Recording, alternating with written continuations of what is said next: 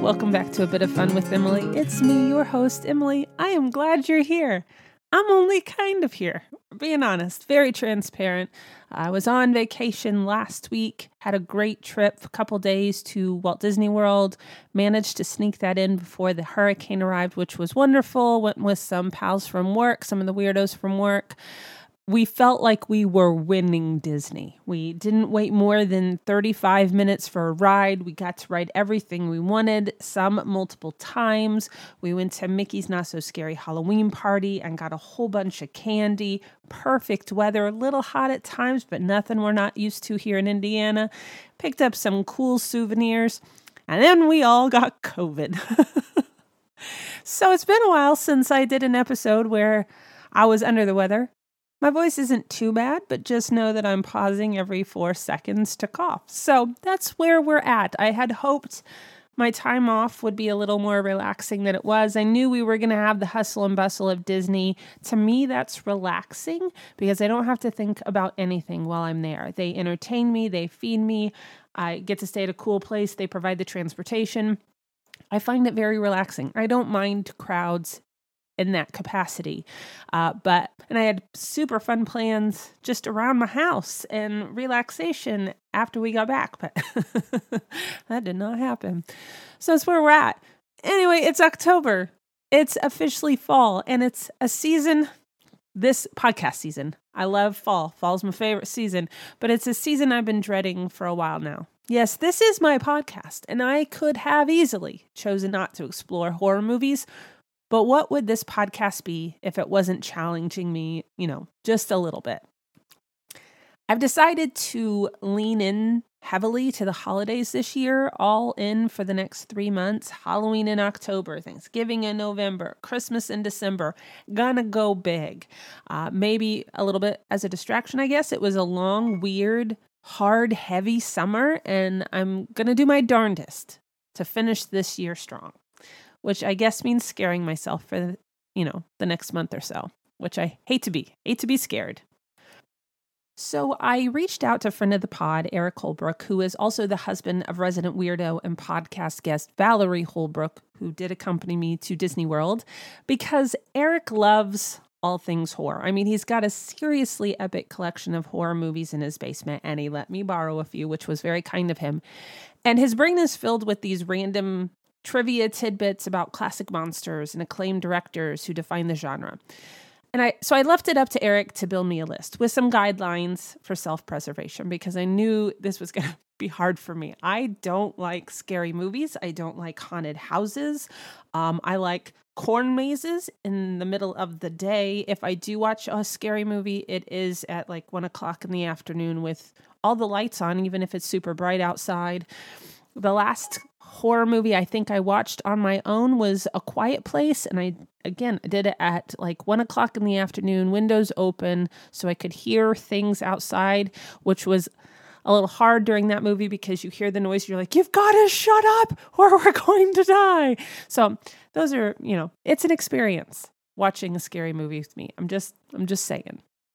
So because I love lists, I gave him a list of criteria. I asked him for a monster movie, a movie that would scare the bejesus out of me. I thought I should have at least one of those. A horror/comedy campy favorite, and one of his all-time favorites. He sent over 5 suggestions, and I decided to offer up a poll on the socials for the 6th movie because I like nice round numbers. It kind of drove me crazy that I ended the Austin season at 7 episodes. And then I'm an idiot, and I somehow managed to pick 4, apparently terrifying movies for people to pick from. So there's going to be 2 that scare the bejesus out of me in this season. So that's 3 weeks, 2 episodes a week, 6 episodes. I have to make it through 3 weeks of scary movies. And I feel like I can maybe do that. I wouldn't actually call today's movie scary. And so thank you, Eric, for being kind. Not all of them are super intense. I started with the monster movie, which I kind of think I should have held off, maybe put it in between some of the ones that I knew would probably scare me, but so it goes. Eric suggested Bride of Frankenstein. A little background on the film.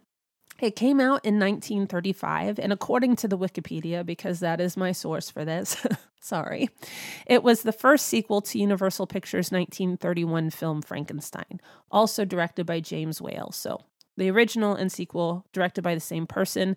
James Whale was an English film director, theater director, and actor.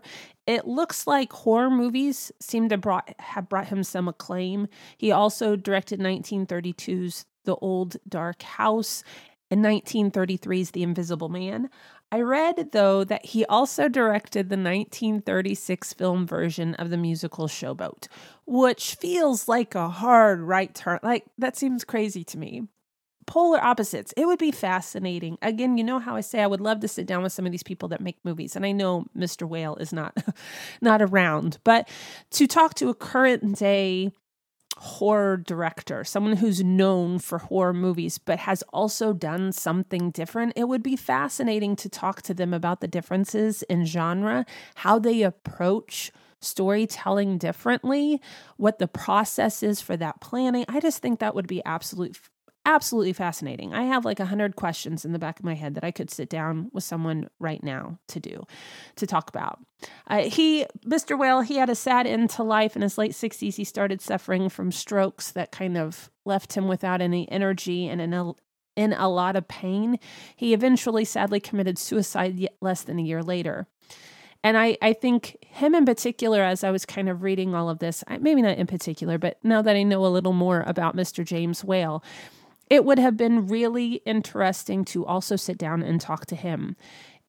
Someone from, the golden era of Hollywood, what that was like, especially as a British transplant in LA during the time, a man who was openly gay during that time period when that wasn't really a thing.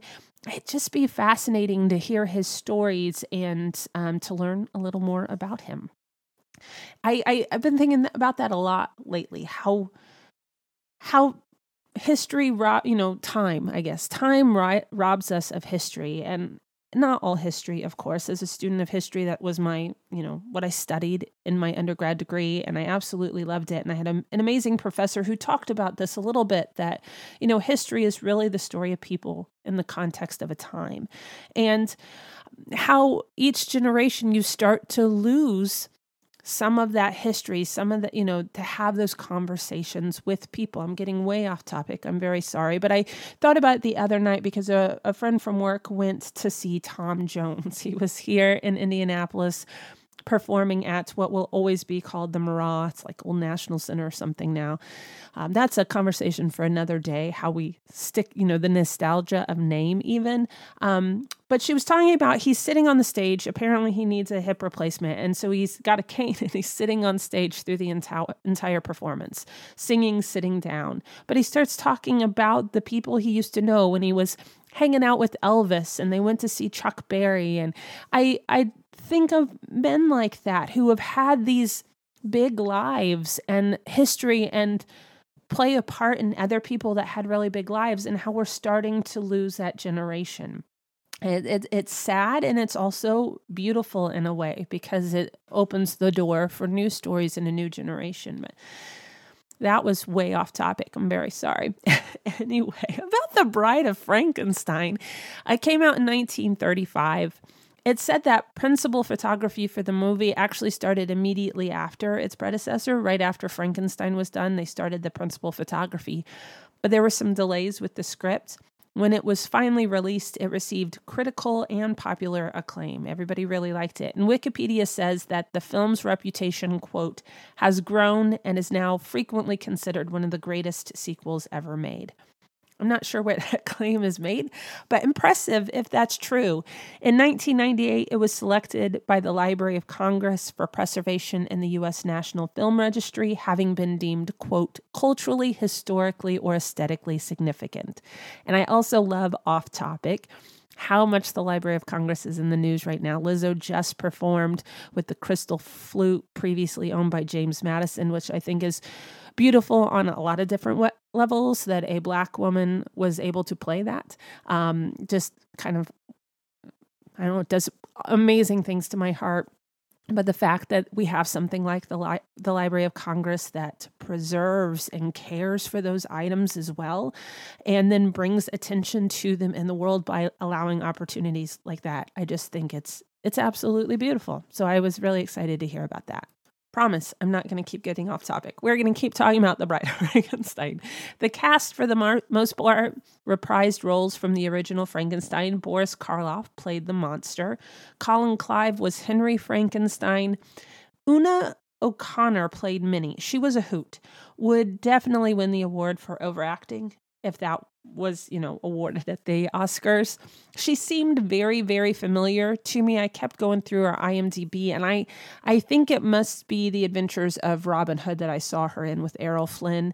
She played Bess, so that has to be it, but she seemed so familiar to me. Elsa Lanchester, I guess is how you say her name, was Mary Shelley, and she also played the Monster's Bride. Totally distracted watching her throughout the movie because I know her from a really, it's horrible now, but it's also highly entertaining. It's very problematic. But Murder by Death, which is kind of a Clue adjacent. Clue followed this. So kind of murder mystery with Truman Capote, actually, if you haven't seen it. I find it hilarious. I do also recognize how very problematic it is. Peter Sellers is in it, and he's playing an Oriental man, which is, it's a little squidgy, but I kept seeing Elsa, who I know from that, and it was distracting me.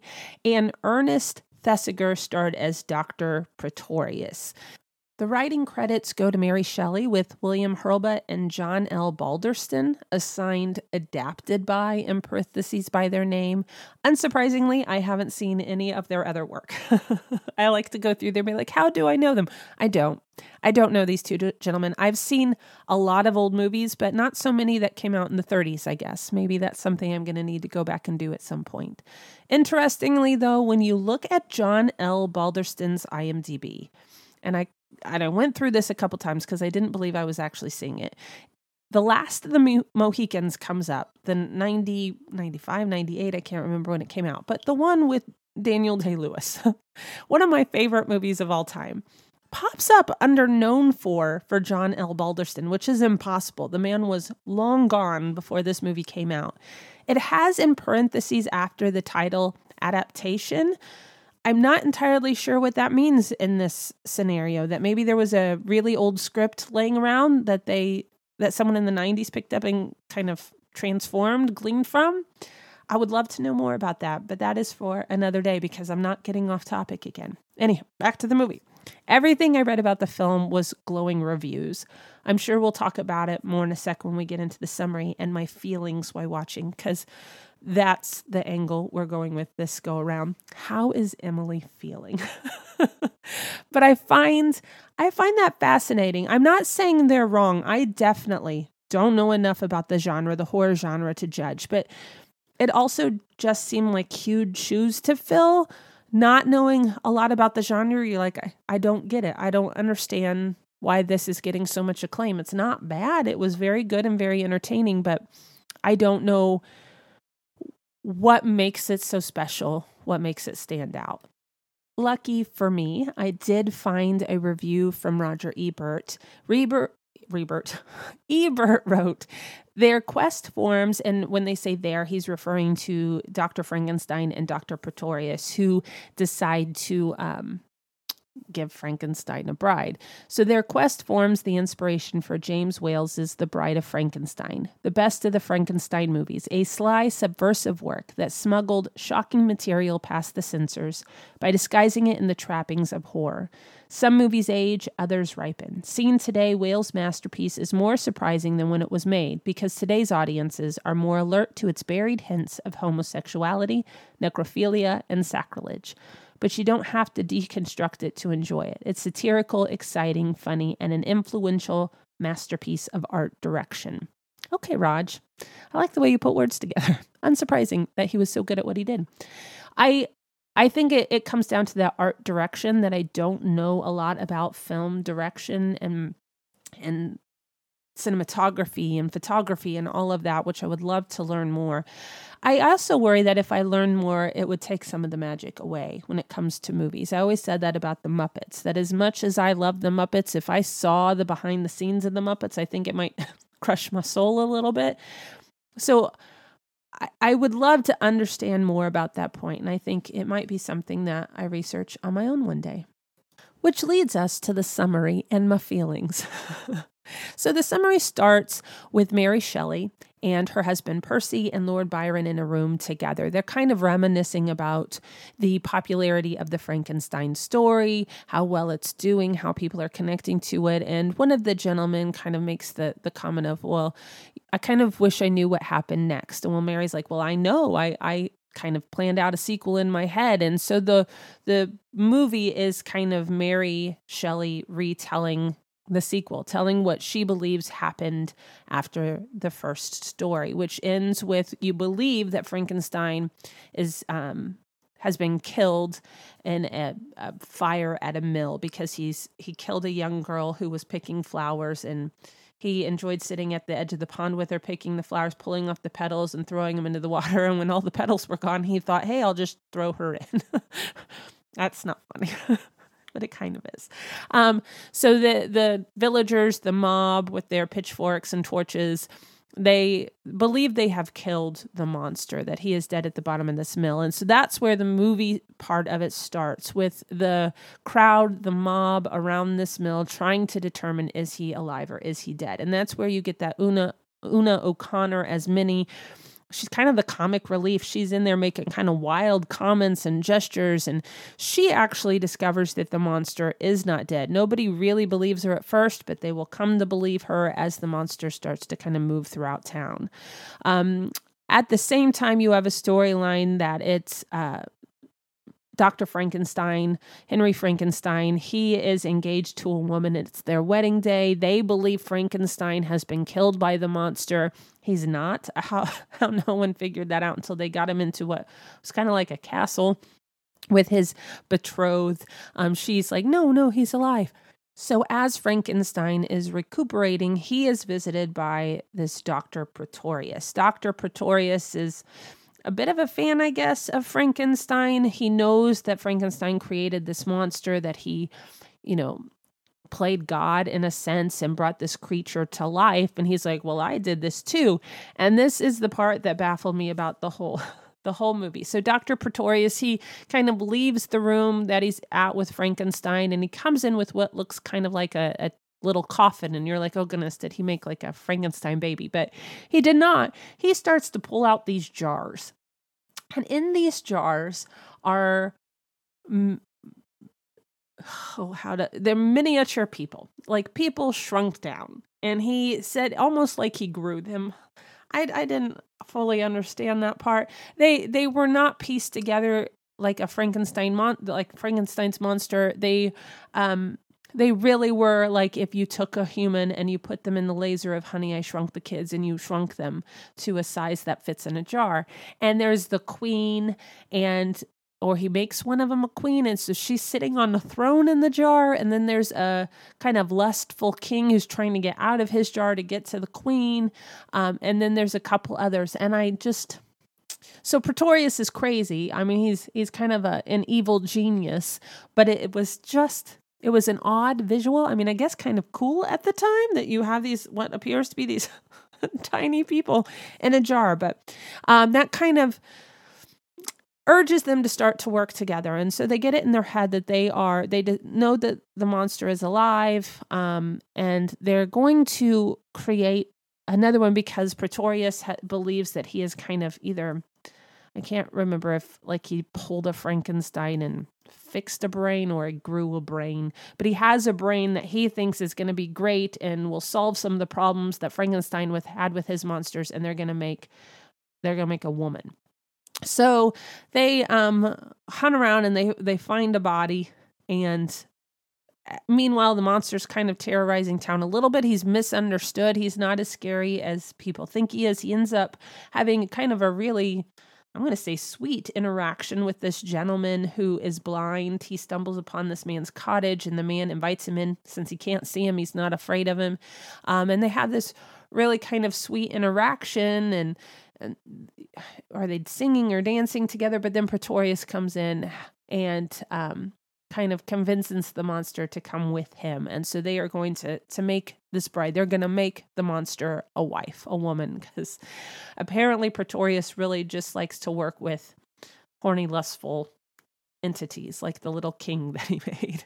So the rest of the movie is Frankenstein, Pretorius, and the monster working on the bride. And so when the bride is finally, there's lightning, a storm, just like before, the bride wakes up and you have the quintessential Bride of Frankenstein image, again, of Elsa Lanchester, who was Mary Shelley and is also the Bride of Frankenstein, standing up, her hair straight in the air, appears to be dark with some like gray or white streaks in it. She's got the big white gown on, her hands up, her eyes huge, and you have that cinematic moment, but she is terrified of the monster.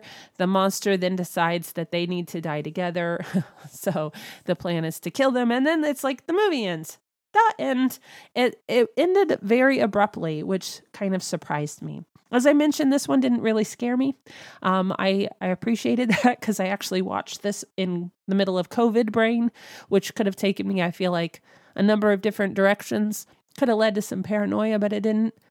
So overall, I felt pretty good. I felt good, which was nice. And I think, though, I got very nostalgic, which I also decided that one day I want to do a whole season on nostalgia, just different things that kind of evoke that emotion in you.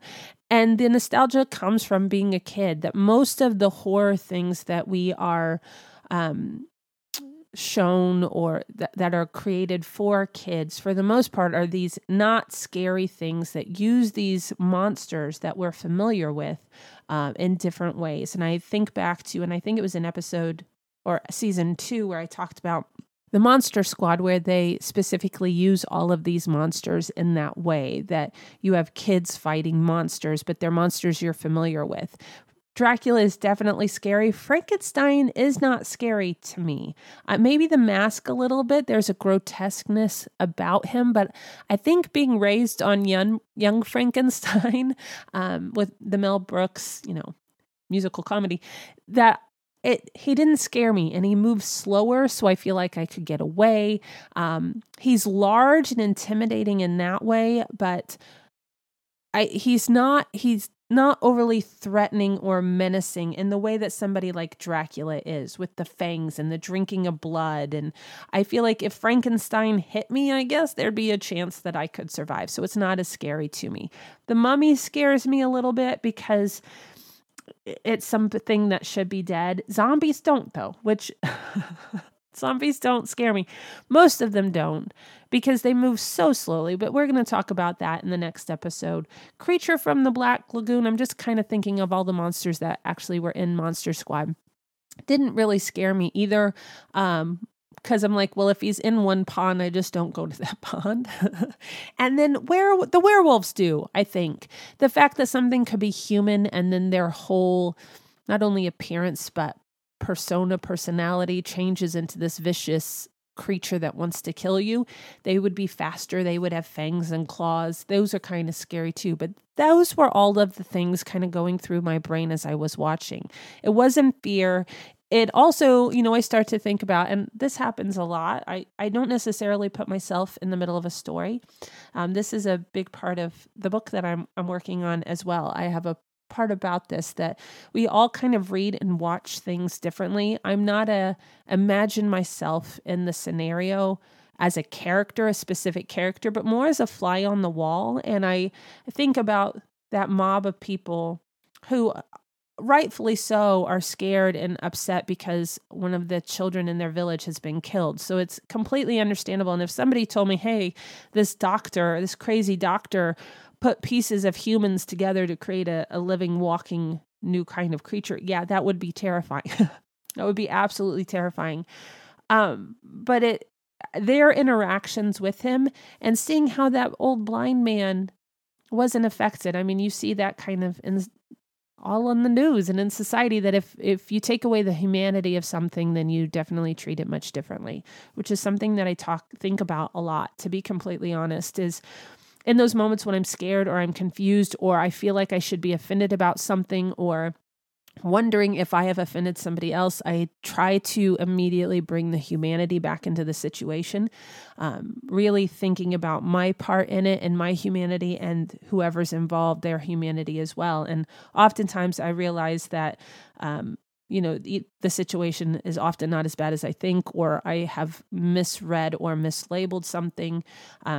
So that's kind of what went through my brain, that we create monsters and then we crucify them, and shame on us for doing that. Shame on us. It also made me think immediately of Jurassic Park, and I talked about that when we talked about Jurassic Park as well a couple seasons ago in Summer Blockbusters, that, scientists sit back and they get so preoccupied with whether or not they can do something. They never really stop to think about whether or not they should. And that's a blanket statement. I don't think that that's always completely true, but I think it's a liability of science. It's a liability of human hubris and ego to, we want fame and we want attention and we want a legacy that people remember us by.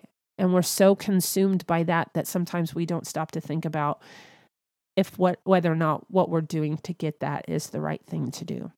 So that's how I was feeling through this.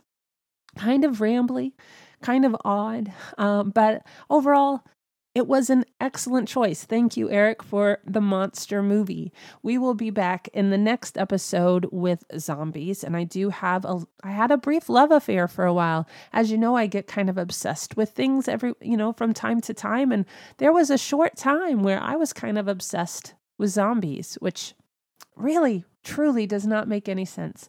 But I blame the movie Shaun of the Dead, which I'm sure we will bring up on Friday's episode, which I hope you stick around for, because we're going to have a lot of fun this season. Thank you so much for listening. Really, it is so appreciated. If you haven't already, I hope you subscribe so we can keep going on this journey together. And if you've got the time, it would be awesome if you could rate and review the podcast wherever you listen: Apple Podcasts, Overcast, Spotify. That way other people can find it too. The more a podcast is rated and reviewed, the more out there it is. And I would love to have more people a part of the conversation. If you don't have time to rate and review, you could always share the podcast on social media. That would be awesome too. Or you have friends and family like, hey, listen to this odd girl who talks about random conversations with pop culture. She doesn't really know what she's talking about, but that's cool. You should listen to her. You can follow me on Instagram and Twitter at @GnomeGirlM and on Facebook as A Bit of Fun with Emily. Go have yourself a bit of fun today, and I will see you next time.